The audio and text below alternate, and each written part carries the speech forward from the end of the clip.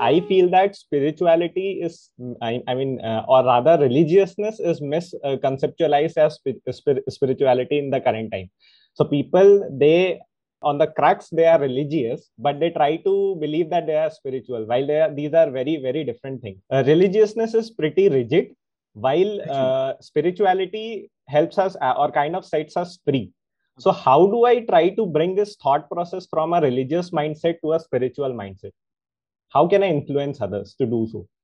Or is it even required, or can they Religion coexist? as it is commonly practiced is very outward looking. Very, very outward looking. How it looks at others, it looks at the past, it looks at practices, and it says, I will do all those things. It looks at particular books, it looks at everything outside of the looker. It need not be like that. Religion, in its classical definition, is not this.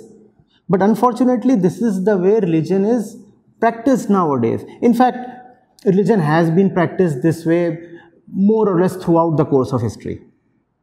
So that's religion. There are these rituals that have been followed since 2000 years and I am following them. You're not looking at yourself, you're looking at past and ritual and your forefathers and all that stuff, right? I am a Hindu or I am a Muslim or I belong to this sect, I have that belief, so I'll do all these things. That particular temple is great, so I am going to that particular temple, right? That particular guru is wonderful, so I am approaching that. So that's religion. Spirituality, though really it is the center of religion, yet it is very distinct from religion. Spirituality looks at oneself. Spirituality keeps all this external business aside. Spirituality says, but before I look at anything, I have to ask, who is looking? Before I say anything about anything, who is this I that says anything? Is that not the first question? You see, one can not be completely sure of anything, right? I'm looking at the screen right now. Maybe I'm dreaming. Why is it not possible? Tell me. Maybe you don't really exist. There is at least, a marginal possibility. No? When you are in your dreams, aren't dreams all too real? As real as this moment right now. Is that not the case? So you can never be sure of what is happening. Let's say you're a religious person and you say, such tradition has been followed by my community since so many years. Now, how do you really know? How can you be sure that this tradition has indeed been followed in this particular way? You cannot be sure of anything. You cannot be sure of your thoughts. You cannot be sure of your beliefs. But there is one thing that you can be sure of. That if there is thought, there is a thinker. That if there is suffering, there is a sufferer. That if there is a question, there is a questioner. So you, this entity that asks, listens, suffers, feels confused, falls, rises, this entity is the only thing you can ever be sure of. Everything else might be a mirage, a dream, an apparition. You don't know. That's the point spirituality starts from. Spirituality says, I'll start from the point, the only point I can be fully confident of, and that is I. About everything else, I'll be a little skeptical. I'm not rejecting everything else. I just want to doubt. I want to question whether things really are as they appear. Right? But before I say whether this thing is really as it appears to me, I have to test my eyes, right? This thing comes later. My eyes come first. When you cannot look at this towel properly, do you go and get this towel tested or do you go and get your eyes tested? So that's the difference between religion and spirituality. Religion is just too much concerned with the towel. Spirituality says, I need to get my eyes tested. The eye need to be tested. Are you getting it? So, though really spirituality is at the center of all religion, religion is the circumference, the periphery that is supposed to gradually draw the religious one to spirituality. But that often not is the case. One gets caught at the periphery. One remains at the circumference all his life. In fact, one starts resisting the center itself. There is often a great conflict between the spiritual mind and the religious mind. In fact, really spiritual people have been badly persecuted by none other than religious people.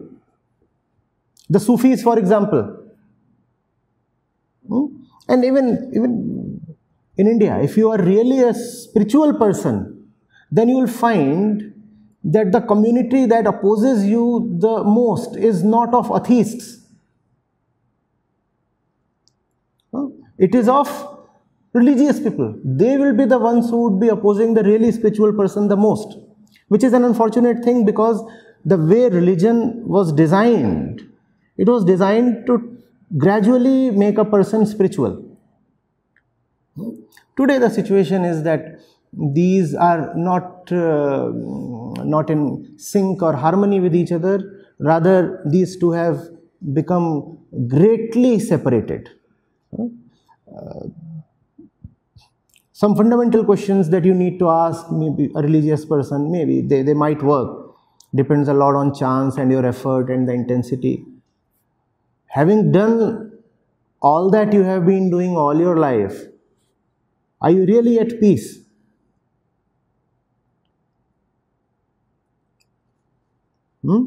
Because that's the only thing that you want, no? You say, if you are at peace, do you really need to follow any religious practices? If you are joyful, then the ultimate has already been achieved. Then do you really need to remember and chant verses? You don't, right? So have you really achieved something? In the moment of your crisis, does your religious practice really help you? Do your beliefs really stand the scrutiny of time and circumstances? Right? But there has to be a sharp and smart occasion to do all those things. As they say, strike the iron when it is hot. So it is only at certain opportune times that you can ask these questions. Otherwise, usually the traditionally religious mind is just too unavailable to any kind of inquiry. After listening to all this conversation, I had a very basic question. And when it comes to the religion versus spirituality debate. So when it comes to religion, we can say that who created us? There is a question. So religious people will say God created us. There is someone who is up there, he created us, like that. But what is the real answer for that in spirituality? And again, why are we here? What are we doing here? Are we really anywhere? First of all, let me answer that. The religious person says, who created us and what is the purpose of this life? Do you see the implicit assumption here? First of all, it is believed that you exist. When you are confident that you exist, you ask, who created me? Who created my body? Who created the trees, the rivers, the buildings, whatever, the entire universe? And when you are confident that you know what life is, then you ask, what is the purpose of life? So the religious question is based on some very dubious assumptions. The spiritual approach is far more rigorous. The spiritual mind does not ask who created us or who created me. The spiritual mind asks, do I exist at all? If I exist at all, only then the question of my creator becomes relevant. For the creator to be there, first of all, there has to be the creation, right? Now you do not know for sure whether even the creation exists at all, or it exists in the way you think it does.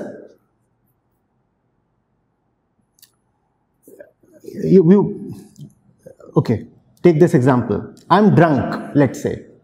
And I ask, who created these 8 fingers? I'm drunk and I'm asking, who created these 8 fingers? Now, should I answer this question, or should I first look at my own state?